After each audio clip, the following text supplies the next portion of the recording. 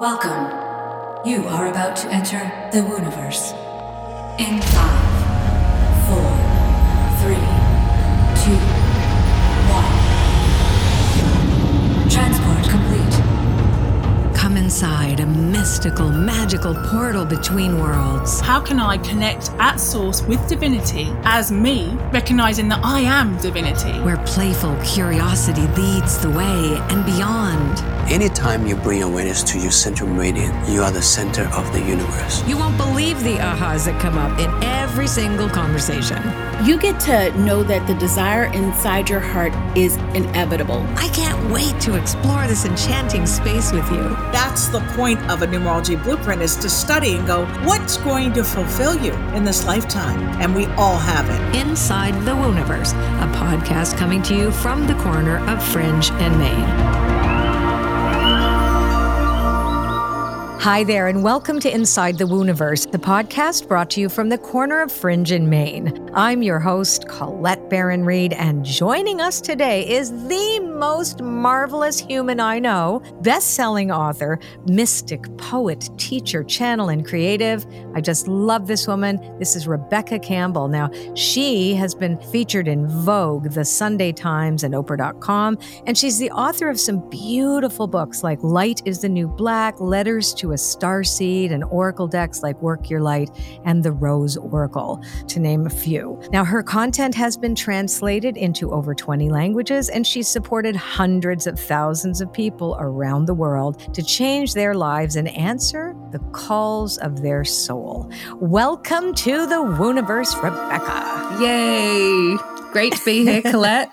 Yeah. And everyone else. Yes, all of us here in the Wooniverse. So listen, I want to go way back, like when you were a little Rebecca. What was your childhood like? And were you always interested in mystical people, places, and things? Could you always sense energy? I think so, yeah. I remember like saying to my mum when I was really little, like, there's something I came here to do and I'm going to show you what it is one day. So I always had that.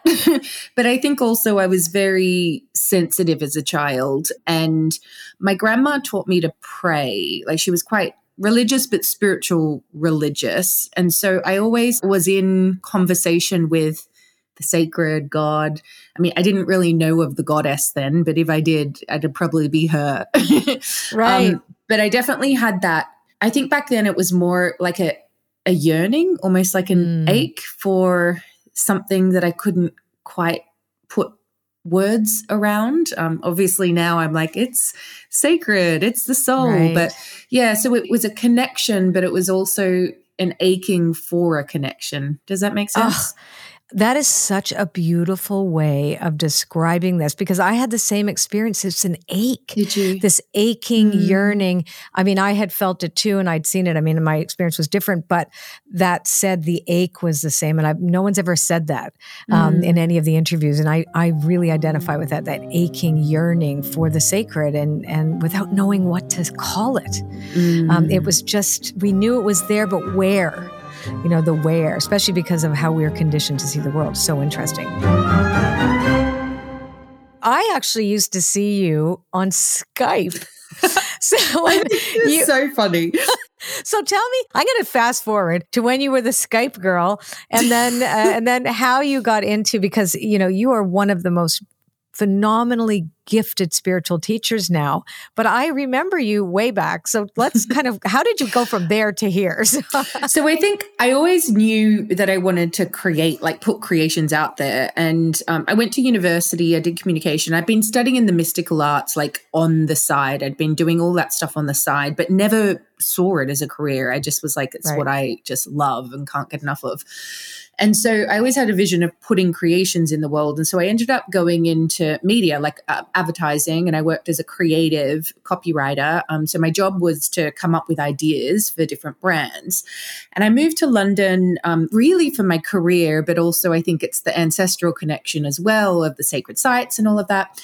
But when I was in London, I would do these I had my journals, my affirmation journals. And honestly, I found this one recently. It was like like hundreds and hundreds of pages of, I have a job that only I can do. And I inspire people around the world, and I travel around the world and get paid for it. So I was very specific with what I wanted to manifest. Yeah. And I was working as a freelancer, creative in London, and there was an agency I worked for, and they were like, we've got this idea for the Skype Nomad. It was a brand I was working on. I knew that, I knew the tone of voice and all of that. I did some freelance work, and they liked my writing. And they said, so this is like a whole new idea. It was before the iPhone. There was definitely no Google Maps or anything like that. And they said, the idea is that we've got this Skype phone and you can have 3G on a phone. And it was like just so far out then. And so the idea is that you can Skype anywhere around the world on the move. And the concept is the Skype nomad who travels around the world nonstop for 33 days on Skype. So as in you're testing the mobility and the access you can get to. Yeah. So now it's like just everyone has a mobile phone with Google Maps and all of that. But back then it was very, very cutting edge technology. And so, I got given this role, and I literally had to I was a blogger, essentially. I had never had a blog myself. I'd been a writer, but I hadn't had a blog. And so I had a blog called The Skype Nomad, and I traveled around the world for 33 days in perpetual motion, like without stopping. Yeah. Which meant I had to eat, sleep, and do everything on the move. I watched the whole thing. That is so amazing. And you know what's so weird is that I knew I would know you, but I didn't know how. And I'd be like, I know this person. Like I'd be looking at you. I mean, you're much younger than I am. Like, I just know her. I know this person. And I'd be like, why do I know her? Wow. Gosh. But there you were. I was fascinated. I probably felt the same thing because I remember in Australia, I don't know if you went to Australia for the I Can Do It's, but I was obviously, like many of us, like Louise Hay's work was so influential for me. And when I was really young, I would go to the spiritual shop and like read the books and put my hands in the crystals and all of that. And I'd save up and go to these spiritual workshops. And I remember just like looking up at all these amazing teachers and being like, oh my gosh, I wonder if I could do that one day. And then through my 20s, same thing. I remember just seeing these incredible teachers, but seeing it as like this big gap between me and them. So I know that feeling. And there was never a gap. You were just, we were just waiting to catch up with each other. It was, but I had the same experience, interestingly enough, too, only obviously different time frames. But looking at Marianne Williamson's book when it first came out, A Return to Love, she was also a singer and I was a singer. And I was reading this book going, I wonder, this feels like me. And yet I was like, how would I ever? Because I was always in the spiritual bookshops too and studying about divination and all the other, I was literally, they let me go in the bookstore. I had no money to buy any of the books, but I would be in this bookstore constantly. And then when Here Comes Colette, and I could go with my little lunch, right, and sit there and literally read. And they were so nice to me. But yes, I felt the same thing. Like, wow, could I ever do that one day? And here we are, right? Here we are. It's amazing.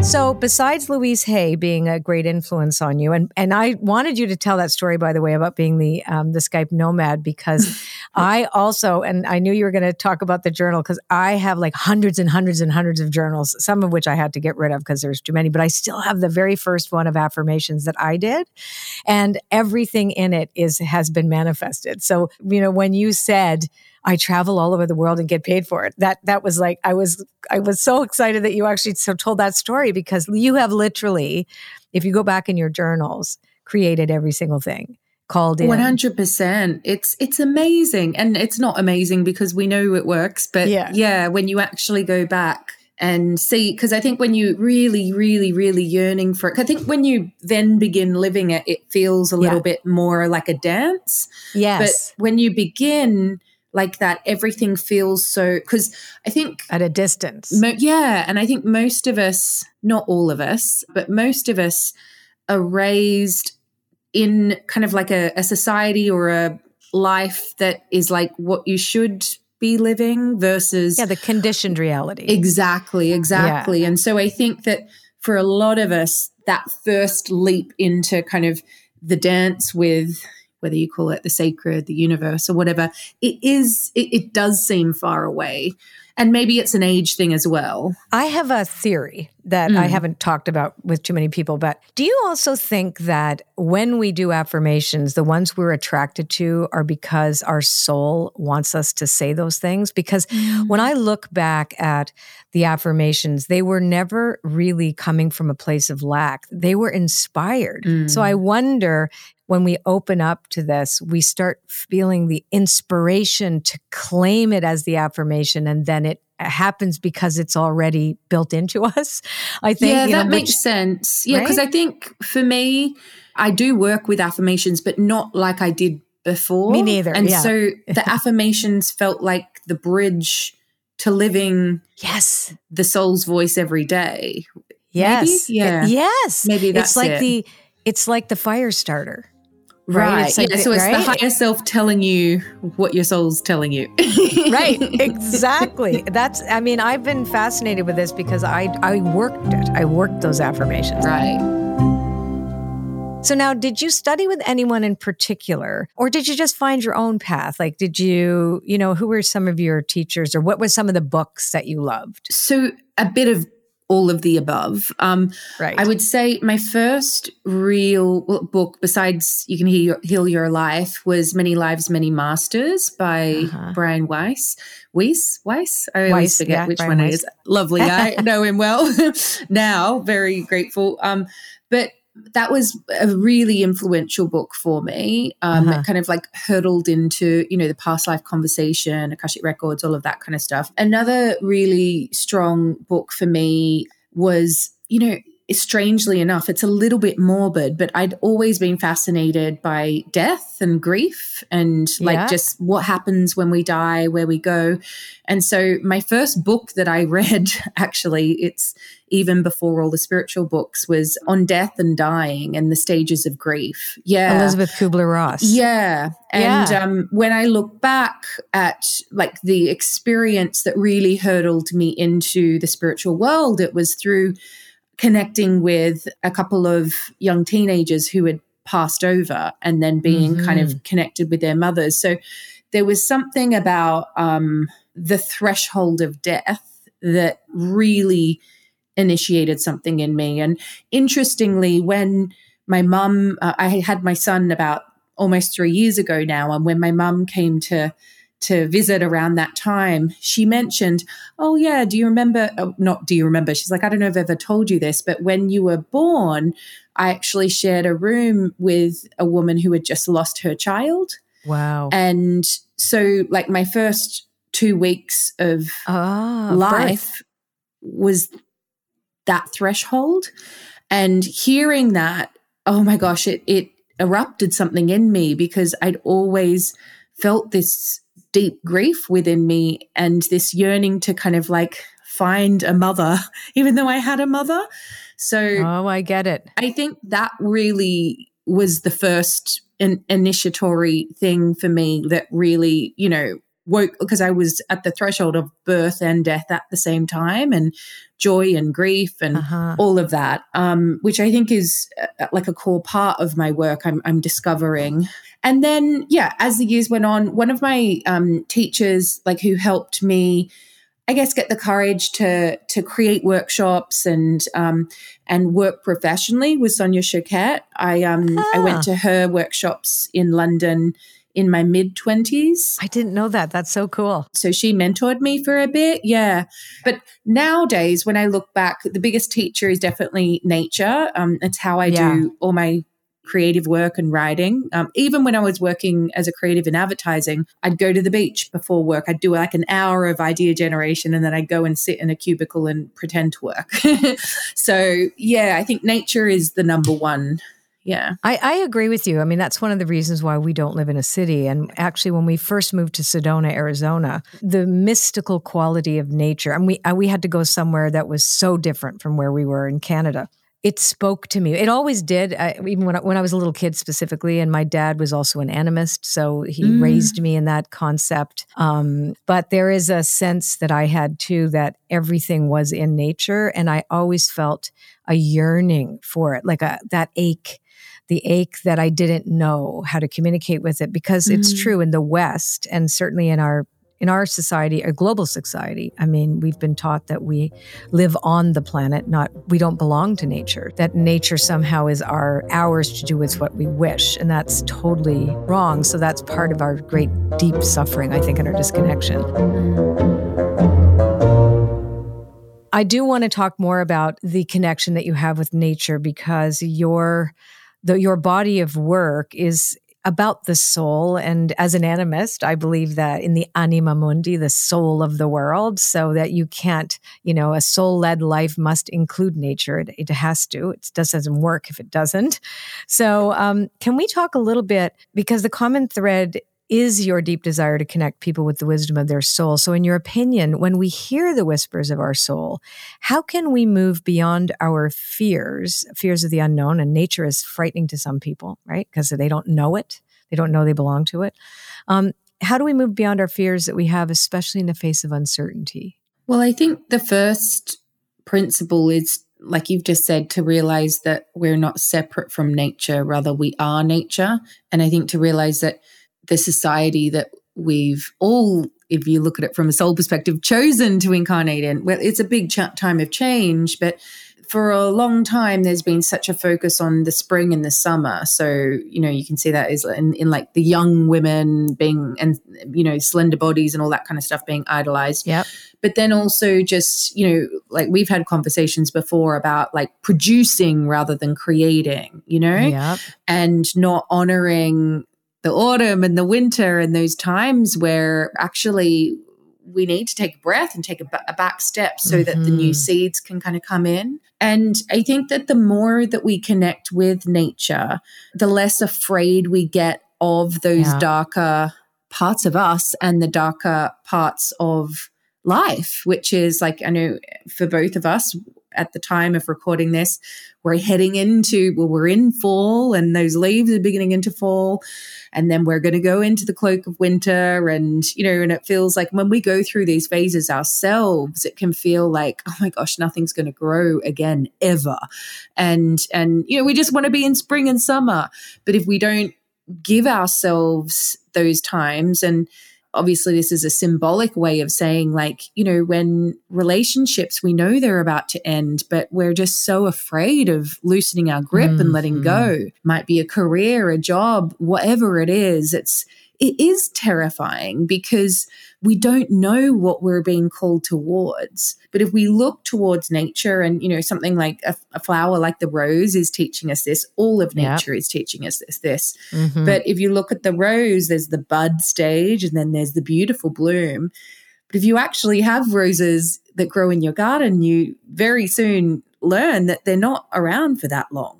And we in our mind are like, oh, the rose is all about the flower. It's actually not all about the bloom. Mm-hmm. And if it has the courage to let the winds of the season change blow and let them surrender them to the earth, then the rose hip will come, the fruit, which is a whole nother phase, right? And then and that's medicinal. Exactly. And some roses have a second bloom as well. And they're going to the next spring anyway. But if they clung to those petals and tried to stay in the bloom the whole time, they just like, it's just not natural, and the next phase wouldn't come. And I think we know as humans that change is the one certainty. I mentioned death before. That is the certainty. Yes. But we're so afraid of it. We're so afraid of these things that are actually certain and natural.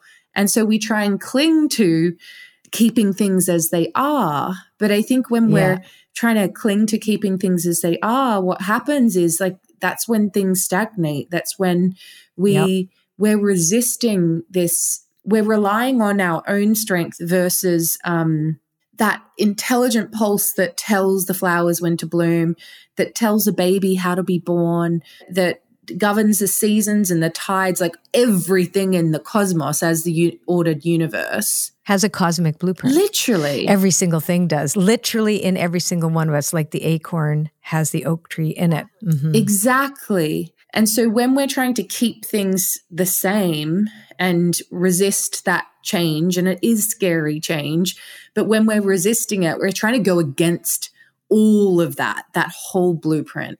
So I think that's what I remind myself all the time, which doesn't mean it's easy. I'm so excited that you said this because, again, I've never heard anybody talk about it like this, but I've been considering. So you said that we all want to stay in spring and summer. I've always been one. My birthday's in the summer, but I love the fall and winter. I know I'm going to give birth to ideas if I let go and see. And I love the yearning that comes in the poetic quality of watching the season, shift with the decay and the changes, and then the requirement for rest and sleep, and then knowing that spring will come. But I think part of what you just described, that society wants to stay in the spring and summer, and that's so true with the way we've seen beauty standards and ageism, et cetera, that even there's a pathology to wellness in some way, which is always about striving to keep yourself young, keep yourself a bud, keep that bloom. When we have to acknowledge, like, maybe those things that we're trying to erase, like we're trying to somehow erase the fall and the winter as cycles, when we should really not look at those things pathologically. Do you know what I'm saying? Like, there's nothing wrong with these things. It's like grief. It's like, oh, can you get over that? Or when is this going to end? We need the cycles of all of it. That's the full catastrophe of life. All of it. The rose hip and the rose, the thorn and the bud. Totally. Yeah, it's so interesting. I've been reflecting a lot lately on like healing and what it actually means to heal. And I think, again, it's like, particularly in the wellness kind of world, it's like, it is like healed is the bloom, but actually, like, it is in the decay that the new kind of comes again. And I even look at myself with my own body healing journey, which is right. Me too. Big. And those difficult times that I've been through physically, actually, when I've like properly allowed it rather than pushed on through it. And, it's so hard not to be like, oh, I'm broken. Like there's something wrong with me because I'm not in this state. But like, if we look to nature, like nature isn't in that whole. Well, we see whole as the full bloom rose. If you we mistake it. My analogy, versus wholeness is like is wholeness actually like life in motion? Yeah, that's anyway. I'm not quite there yet with it, but I've been contemplating a lot on it. Yeah, no, I get it. That's why I brought it up, because I was sort of hearing you, and I'm going, I wonder if you also have considered this, because I've been thinking about this all the time lately. Like, what is the nature of healing? What is the nature? Like, why is that seen as something to avoid? I think, anyway, again, I could be wrong, and I think right now everything is one big fat experiment of thought anyway, but I've just been wondering. I'm saying like, well, why don't we honor these two, honor rest as much as we honor productivity? Why don't we honor these cycles? Why do we think our fear needs to go too? Like, that's the other thing. I think I can make space now, and I've been sort of really practicing. I create a life greater than my fears, but that doesn't mean my fears have gone away. It means that I can call on more courage, because I still am one of many people who is born here who have been conditioned to see the world a certain way, whereas another part of me that's wiser and more connected knows that that's not the true world. It's so true. So it's no, I don't quite know how to language it yet either. Yeah, I hear you. Yeah, there's definitely something rich in here, and it's reminding me of so I have my son who's almost 3 now, and for about a year he's been going through this it's a classic toddler thing where they like test boundaries, and basically they're not the nicest.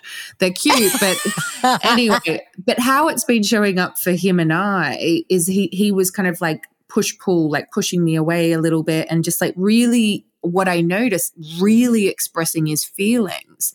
And I was like getting hurt because he was like being really mean to me. But then I started, but then I was like, okay, and I couldn't quite work out what the teaching, because what I've discovered being a mum is that there's a thing called reparenting, and they basically trigger stuff from your childhood. You think you dealt with it, and then it's like, oh no. Anyway, and so I was like, oh, that's interesting. His favorite book is called All About Feelings, and every single night he reads it. He goes to sleep hugging it. And what I realized was he was just like, he was expressing feelings to me when he's like, no, I want to hold daddy's hand or whatever. And I'm like, oh. But the moment I then realized, oh, why are his feelings bad? I'm seeing his feelings as bad just because I'm like, you should be like this to your mother, right? Which I would like it. I'd prefer it. But as soon as I just worked out that, then what I did every time that he like did it, played out his feelings in a way that I felt wasn't okay, I then made it okay for him to have these feelings. And I realized, oh my gosh, that's what I wanted when I was a kid. Oh, and boy. Then it changed everything. And he stopped playing out.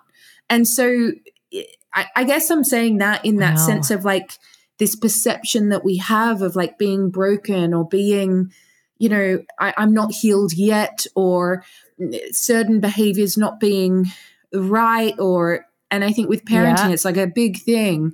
When we shift our framing on it, it's like something completely new opens up.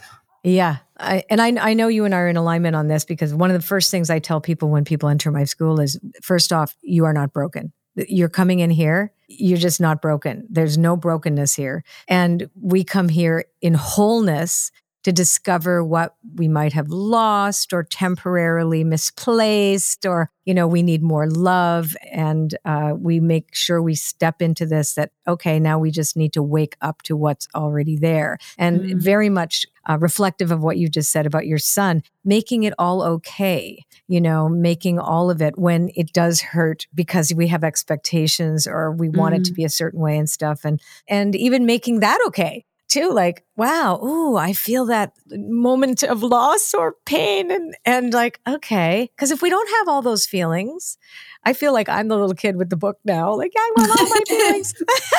I want that book. I want that book. I want them all. I want all my feelings. Because really, we have to undo a lot right now. And having the patience to not to be shamed into the undoing, but to be in a state of discovery of what needs to be redone, undone. Do you know what I mean? And what a time this is for that. Right? Oh my gosh. And sticking with it.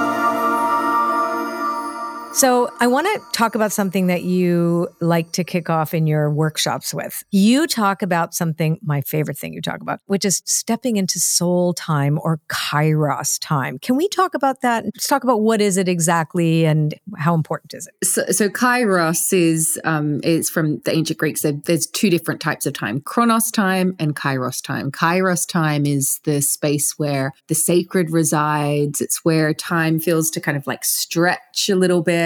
It's where creative ideas come in fully formed. I find when I'm in kairos time, my voice actually lowers. It's almost like I drop more into my body. I slow down a little bit more. You can be in kairos time when you're with a lover or a friend, or it doesn't have to be like a spiritual practice.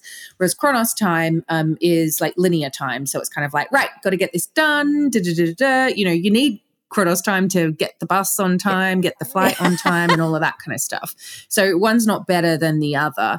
But because my work is all about like having an experience of your soul and weaving the sacred back into the everyday. And so what I'm really doing in all my work is inviting people to step into kairos time, which is not to necessarily live there all the time, but when we step in, it's to allow it. The sacred is like properly there. Exactly. And to know that it's there. Because I don't think certainly we are not taught about that, because we're really conditioned to believe that chronos time is the best. Exactly. That, oh no, kairos time doesn't really count. There's actually a book out. I'm not going to say what it is, but I ran across a book that was all about how intuition and the sacred has very little value.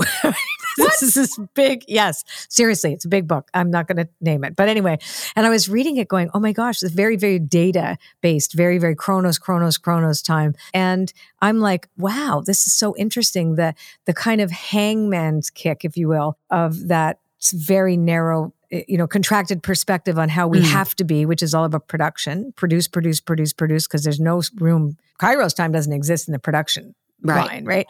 Whereas we need kairos time to have ideas. Exactly. Right? Yeah. I would say to that, whoever that person is, has clearly written it in Chronos time. But it's clearly bothered me, this book. Yeah, but I believe that Chronos time, so another way of looking at it out of time is just the intuitive mind and then the rational mind, and mind, body, soul, right? So the soul is connected to the intuition, the spirit is connected to intuition, and then we've got the mind and the body.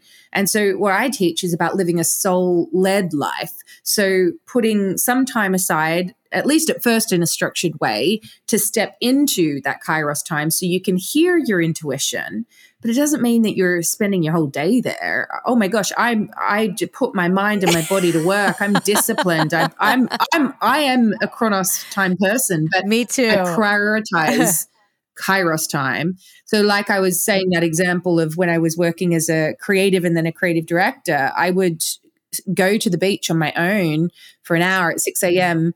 in Kairos time, and then I'd go to work and do the Chronos. But to be honest, like the work that I did in Chronos was 100 times better when I began my day in Kairos. Yeah. When I started painting a while back, that's when I had a discipline to step into Kairos time and know it as that same language. So I've always loved that you taught that, because it gave me the discipline to let go and allow. And then I was able to be really grounded and disciplined in the Chronos. So I think what you teach is a way for us to become more balanced. We don't have to go look for this. This is already built into us. We just have to remember it.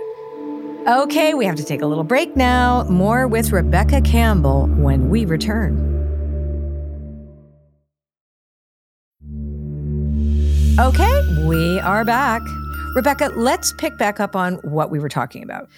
Speaking of remembering, so this is a fun thing. So, because we are at a different age. So when you were born, I was beginning my career. But anyways, there was a book called The Starseed Transmissions by Ken Carey, and I was obsessed with it. Really? And I felt like I had come home. Somebody understood me. Like this was for me the most extraordinary concept. And I was so excited. Here we are years later, and you create the beautiful Starseed Oracle, and you started teaching about Starseeds. So I would love your take on this, and because you've evolved, like everybody evolves these ideas, right? Because it disappeared for a while, and it was so pivotal for me back in the 1991, right? And I was doing readings at the time. No, I wasn't born in 91. I was born in 81. Okay, well, you were 10. Okay, so how about that? You were still in grade school. Yeah, I was in like year 3 or something. All right, whatever. But anyway, that was like, oh my God. And then when you brought it back, it was like, I never forget. I had goosebumps even in my hair, right? I was just like, my whole body went brrrring.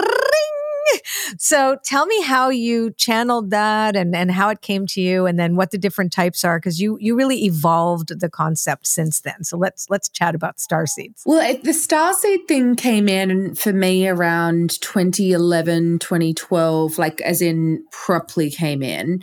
And for me, I started learning and studying how to do Akashic Records readings, like in quite a structured way. And one of the trainings I did talked about planets of origin. And so basically from that perspective, it's essentially like, you say you have past lives, but what if the soul has experienced elsewhere? And when I look at things, I'm like, right, the cosmos that we know is so freaking huge. So like, where do we go when we die? So I was very fascinated by that concept. But more than that, there was something in me, like I had this yearning again within me where I was like, I always felt like, is this home? Where's home? I'd always been traveling around kind of like trying to feel it. And I think that's an ancestral thing as well. Yeah. But so I'd always had that. And then when I started learning about this concept of potentially our souls have experienced elsewhere, it made so much sense, because these visions that I'd always had since I was young, and it's why I wanted to get into oracles really, because I just wanted to get the visuals that were in my head out of my head. Right.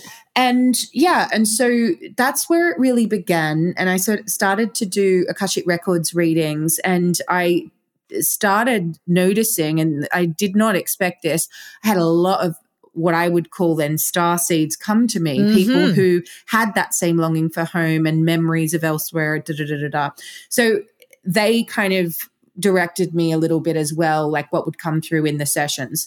And then I did my other books, and then the Starseed deck came in. I actually had pitched Starseed years before, and Hay House were like, that's a bit weird. And I'm like, I know it is. No, it really? is. Like, it's not very on trend or whatever. And then all of a sudden they're like, oh, everyone is into it now. That was the number one, but it was huge. 1991. It was so huge. It's interesting. Yeah.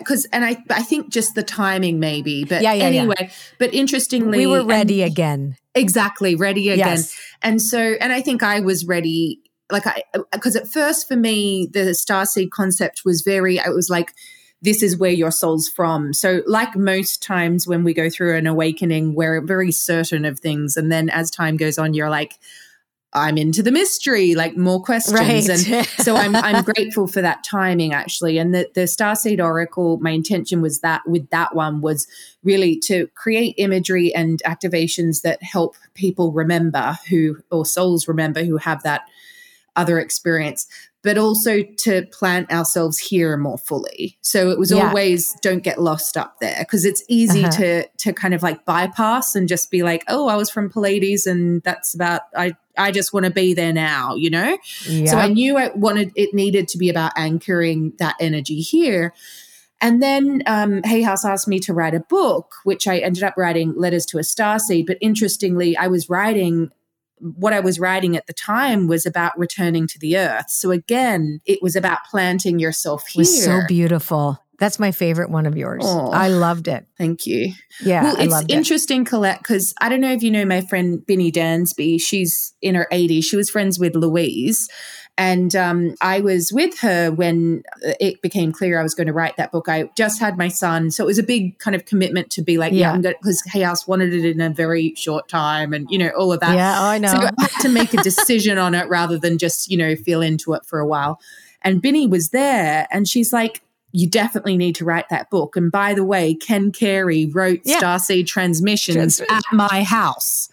So I'm gonna die. Back then. Isn't that amazing? And I had never seen the book. And then I got the book and I intentionally didn't read the book because I didn't want it to influence me. To influence you. Yeah. But I had the book here as in great. So it was, the energy was there. Isn't that amazing? Yeah, that's crazy. I had no idea. That makes me excited. It's really great. That was also, he wrote Return of the Bird Tribes and Vision, et cetera. And, all of it was about, being here.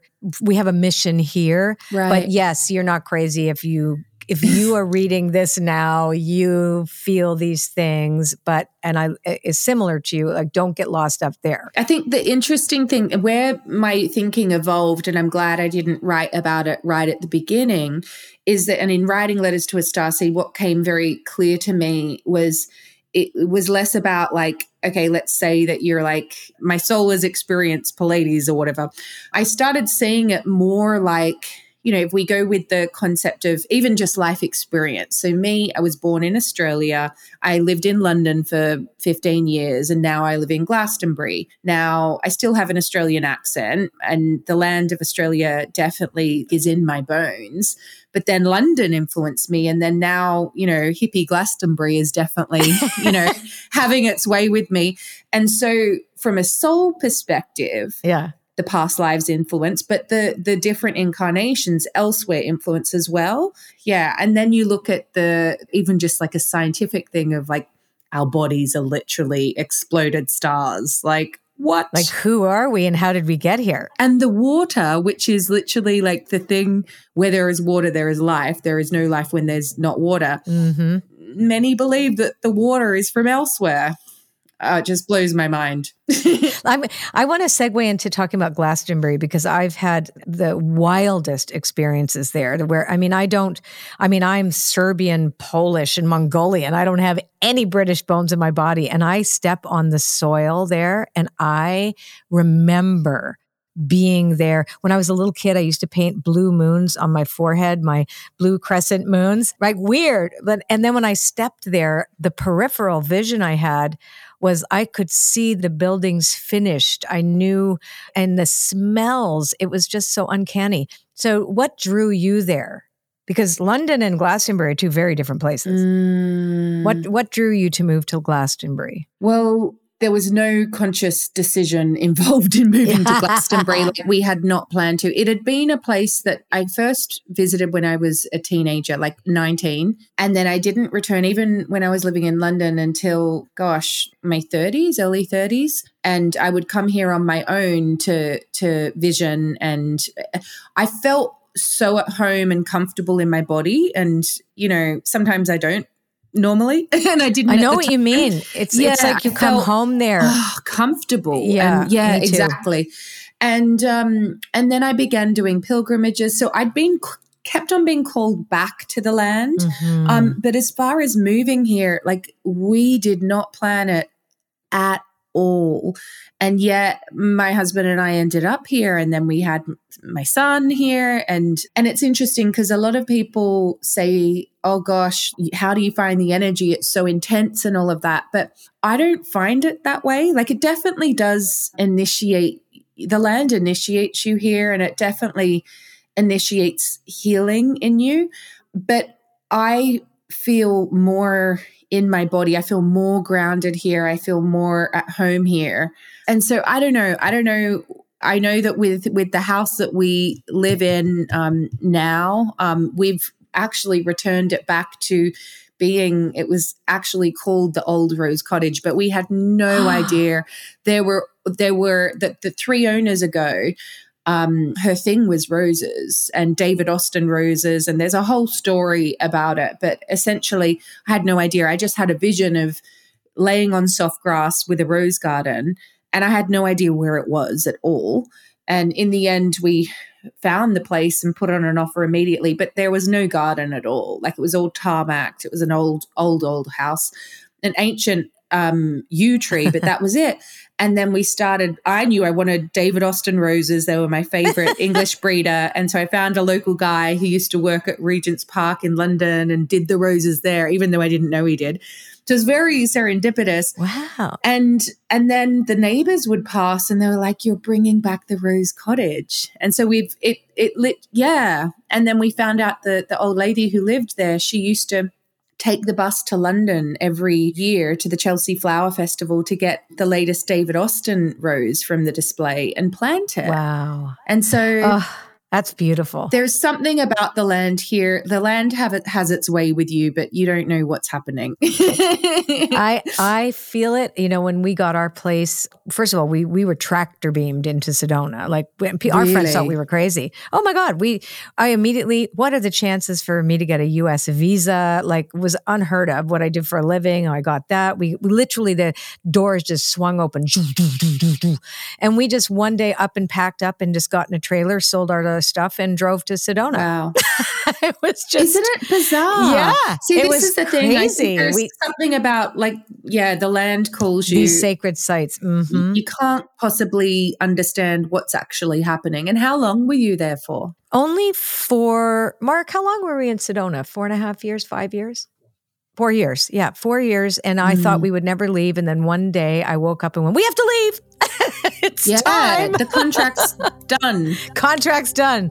And I created Hidden Realms and Messages from Spirit book. They needed to be birthed there. Right. And I needed to see a lot of things. It was very interesting. I want to go back to your rose garden, which I think is just spectacular. Your latest body of work, I believe, is the Rose Oracle. Is that correct? Mm-hmm. Yeah. So can we I know we talked about the bloom. We really spoke already about some of the concepts, but was there anything else that you wanted to add? Because it is such a beautiful oracle, and how could people use it? And well, yeah, I mean, I think the rose had been a big part of my journey, like right from the beginning, and like a heart healing journey, but then also my creative journey. I wrote my whole first book and the second book actually in the Queen Mary's Rose Garden in Regent's Park in London. So yeah, the rose was kind of like one of these like nature guides that had been there the whole time, but like I didn't think of it in that way. It was just, I just was obsessed with flowers. And right. I remember talking to Holly Holden, who is a mutual friend of ours. And I had a talk at Alternatives in London. And I just said, I just can't talk about what I said I was going to talk about. All I can talk about these days is like flowers and how beautiful they are. And so she's like, go for it. And so I started to embrace that. And then I had a different oracle I was meant to be doing. And I told Hay House that I woke up this morning and I think it needs to be on, I had said the Sisterhood of the Rose. And I was expecting them to go like, you love the rose, but no one else is going to love the rose. But Michelle from Hay House was like, absolutely. That's absolutely beautiful. What it should be. And so I created that pretty much as soon as I moved into that house. And Craig, my husband, like you, he works in my business. And we then began like a 2-year deep research dive on the mystical properties of the rose. And I mean, there's so much symbolism through many, many different cultures and all corners of the world. But the thread that seems to be woven throughout all of them is the rose as the ancient mother. The rose is a symbol of the feminine, particularly in times when the feminine was driven underground. You know, like even in the Middle Ages, there was a time where you weren't allowed to take roses into graveyards because it was a symbol of the feminine, of the goddess. Wow. I did not know that. That is crazy. Well, we need it now, right? This is a rise of the feminine. I know you used to have a program, Rise, Sister, Rise. It was one of your books, and now you've changed the name to The Sanctuary. I believe your membership site. But yeah, that need right now. And what I love about how you present your work is that there is a gentle, organic quality to it. It is very organic, that it's not like the feminine is coming with spears. It's more like the feminine is arising and needs to bloom as a partner. It's not we're overtaking it. It's no, we need the balance now. So I think a lot of what you do is so important right now. You have a beautiful quote on your website. You say, birth is one of 2 initiations we all share, death the other. Both fascinate me more than anything else. Now, I know you've been through the pregnancy portal before, but now we are doing it again. Have you learned anything new that you feel is fascinating and want to share with our listeners about pregnancy number 2? Whoa. One thing that has been really interesting is the difference of the 2, as in being pregnant. And I've been interested in, is that the soul? And I definitely feel like each child, it's like this creative dance that you're doing together. So Sonny, who's my first, he came in, he's like hardcore starseed, like, I am here. And he blasted through me. He arrived in his waters, actually still in his amniotic sac, and just very fierce, strong energy. And when I was pregnant with him, I was very fierce and strong. Like if someone came up to me and said, "Are you pregnant?" This was so out of character. I'd be like, that is my business. Like this whole other thing came in. Whereas this time there's a softness to it. But I feel like Sonny cleared a lot within me and like a huge amount. And there is like a certainty and a softness to this pregnancy and a gentleness. I think you're going to write a book about this. I think I might. Yeah. It's interesting. I see it. I actually see it. I'm like, ooh, does she know? It's so interesting because I was really afraid of being a mum, to be honest. And birth, I had a lot of fear around just the physical initiation and yeah, just being a mum. And I was really afraid of how it would affect my calling. Ever since I was young, I was like, I know what I'm here for. I might not have known specifically what to do with it, but that was always my priority. And I was afraid of motherhood, like stopping me from doing that. Yeah. But when I reflect back, it's brought me more here, like in a good and bad way. Like I definitely care a lot more about the world, which means I hurt more about the world. And we're all, I think at this time, I think it's an interesting time that I've become a mum as well, because it was literally 2 months before COVID and the eruption that's happened in the world. Like so much happened in that year. And so I'm like, what is motherhood? What is COVID? Yeah. What is this world that we're living in? Because you went through all that. I talk a lot about the sustained uncertainty that everyone had to go through as an initiation. And actually, you know what I want to do is I want to pull a card from the shaman's dream. Lovely. But we're all coming back with gifts. And that's what we have to remember, that there really are gifts to come through, some from the pain and from the uncertainty, etc. So let's pull a card to see if the Wooniverse has any subject that we should cover before we move to the tea time after party. Ooh. So I got Whale Song, which is all about resonating. So I'll just riff on it and then you can too. So, well, I resonate with you, but the idea of resonating is all about what are we in harmony with, and also to choose when we know when our bodies are telling us that, no, this doesn't feel right. It's different than when I feel pain. It means I don't feel safe. But when we're coming from our intuitive sense, we aren't coming from the instinct to survival. So we're not looking for what could go wrong. We're looking for harmony. We're looking for coherence. Our intuition leads us there. So I think that part of your work, obviously mine as well, getting people to listen to their soul, to listen to their intuitive voice, enables us to better resonate with one another in this unified world. What do you think about that? Oh, I love that. I mean, I love the whales so much. When I was pregnant with Sunny, I was actually swimming with them, and there was a mama whale who like showed me her little baby. It was like a little mama blessing. Yeah. Was this in the Canary Islands? Where was this? Off Tenerife. Yeah. Right. And to me, the whales, like they're the deep sea divers. They are the mystery themselves. And like when a whale looks in your eyes, it's like it sees you. It's like you are forever changed, like forever, ever, ever, ever, ever changed. And you're swimming with them and all of a sudden they just like disappear into the depths and you're like, where have they gone? It's like 80% of, I think it's even more than 80% of the ocean floor that we haven't even discovered yet. So for me, the whales are all about like going into the mystery and surrendering into the mystery. Yeah. Oh, I love that. And that is where we have so much of our own selves inaccessible to us. And I think that's true when we step into the mystery. There is a resonance. It's not an action. It's a beingness. There is a resonance with so much more vastness of what we are capable of and who we could be or who we could become. We're going to take a little break now, and when we come back, we're going to switch gears and enter another dimension of the Wooniverse, the Tea Time After Party. So please stay with us. We'll be right back. And we're back with Rebecca Campbell.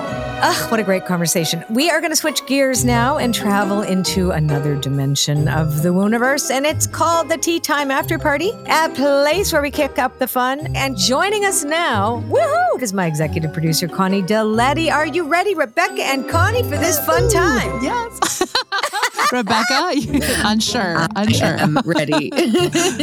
Okay, Rebecca. Yes. Do you have a talent that other people might find unusual or something that none of us would know about you? Yes. One. I love that. Right away.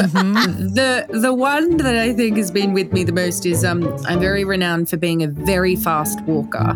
I even and I can also stop very fast too. So yeah. I would like walking with you. I like fast walkers. My husband's always saying, slow down, slow down. Oh my gosh. That's the same. That's hilarious. What's interesting, because in this pregnancy, I'm pregnant now, I've had this like real bad pelvic pain. And so I'm like, I can't walk fast. And so I'm walking, I think, like a snail. And I saw our friend Kyle Gray the other day, and he's just, and I'm like, I'm so sorry I'm walking slow. He's like, no, this is like the perfect pace. I'm so relieved. I love this. Okay, so I never ever say, nobody's ever asked me what my talent is, but I can speak burpish. I can say entire sentences can talk in burp. In a burp. I can. Do you need to prepare with some kind of like soda, or you can do it now? Yes, Perrier. No, I'm not going to do it right now. Okay. But I can literally speak a whole sentence in burp. I believe that about you. I believe that about you. When I see you at the next conference, I am going to drink a lot of Perrier. Amazing. Do you now only do performances for Mark? Yes, Mark can hear me. I don't do it often, but I've been dying to say it to somebody on some interview. We see you, Colette. Yeah, we see you. We appreciate that. Okay, your turn, Connie. Rebecca, you're known for like your flowing, beautiful fashions. But prior to these fashions, have you ever rocked like a zany outfit or went through a phase with your clothing, your fashion? Well, I would say that when I was in high school, I was really into, I would go to school dances. And me and my friends would dress up and like just dance like idiots. Like it was not very cool. Like literally like as Barbie and the Rockers or 80s or whatever. And it was really weird. Everyone else was like, trying to meet their future husbands, but we were just trying to embarrass ourselves.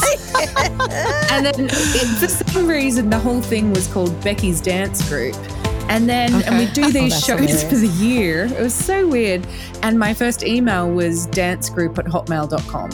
Oh, wow. Okay. Oh, that is funny. That. Okay, if you could be wildly successful in another profession, what would you choose? Ooh. I think I would love to either be some kind of fashion designer artist or like an actress performer type thing. Yeah. Interesting. Well, you never know. You may. I see a line in your future. I see a line in your future. Okay, I should stop saying that. Your turn. Okay, let's see. Your band from the library. Why? Oh. I think I'm trying to find all the secret books. Ooh, that's the ones like from the reference in the library well underneath the library. Oh, I love that. I love that. Yes. Maybe I'm probably going, this is all wrong. This is patriarchal history. Bring your pen in there, right? Rewriting a few pages. Let's rewrite some of those books. That's right. Okay, this is not a fun question, but I have seen various videos of you on stage singing, playing an instrument. How many instruments do you play, and what are they? Mm-hmm. Well, I've played the piano, the recorder, like everyone did at school, then the piano, and then the harmonium. I think that's it. The harmonium. Mm-hmm. I love beautiful. When you play the harmonium. I love that. I love the harmonium. Absolutely. Well, that's cool. I got stuck playing the tuba in the school band. You played the tuba? I played the tuba on top of the piano. So then there's the connection, the burping, the alphabet, the burping and the tuba. You have like incredible lung capacity. And when you say on top of the piano, like sitting on the piano or as well as the piano. But knowing me, I would sit upon a piano playing a tuba. Like a tuba. I couldn't believe they assigned me that. Like, of course. Why? Maybe we should recreate that in You play the harmonium in your Becky costume, and I will sit there with a tuba. Oh, God. Okay. I hope other people think we're funny because we're just like laughing our faces off here.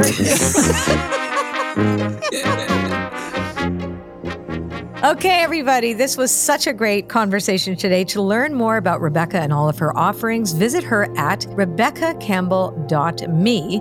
And for anyone new to Rebecca's world, she even offers a 7-day free guided practice on her website, which is so beautiful. So go check it out. You can always find a transcript of each episode, quotes, and so much more on our show notes page, either via our website at itwpodcast.com or click the link in this episode's description. Rebecca, thank you so much for joining us today. Thank you for having me. Thank you, Connie. Thank you, Colette. Thank you, everyone. So what did we learn today from this really great conversation with Rebecca Campbell, spiritual teacher and oracle creator? I want to go back to the card that I chose from the Shaman's Dream Oracle, Whale Song, card 61. And when Rebecca spoke about the mystery and about being seen by the eye of the whale, and how they can go so deep and discover, there's areas of the ocean we've never seen and may never see, but that there's just so much mystery and there's a vastness to us that we have not yet experienced or even explored, and that we have to invite more of the mystery into our lives, because that is really the richness. That's where all the depth is. So that was a beautiful description that she had provided for us.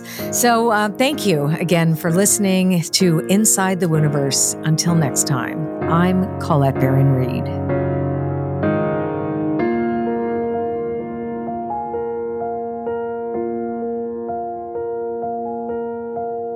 Time to share the way we love. Become the ones we're dreaming of.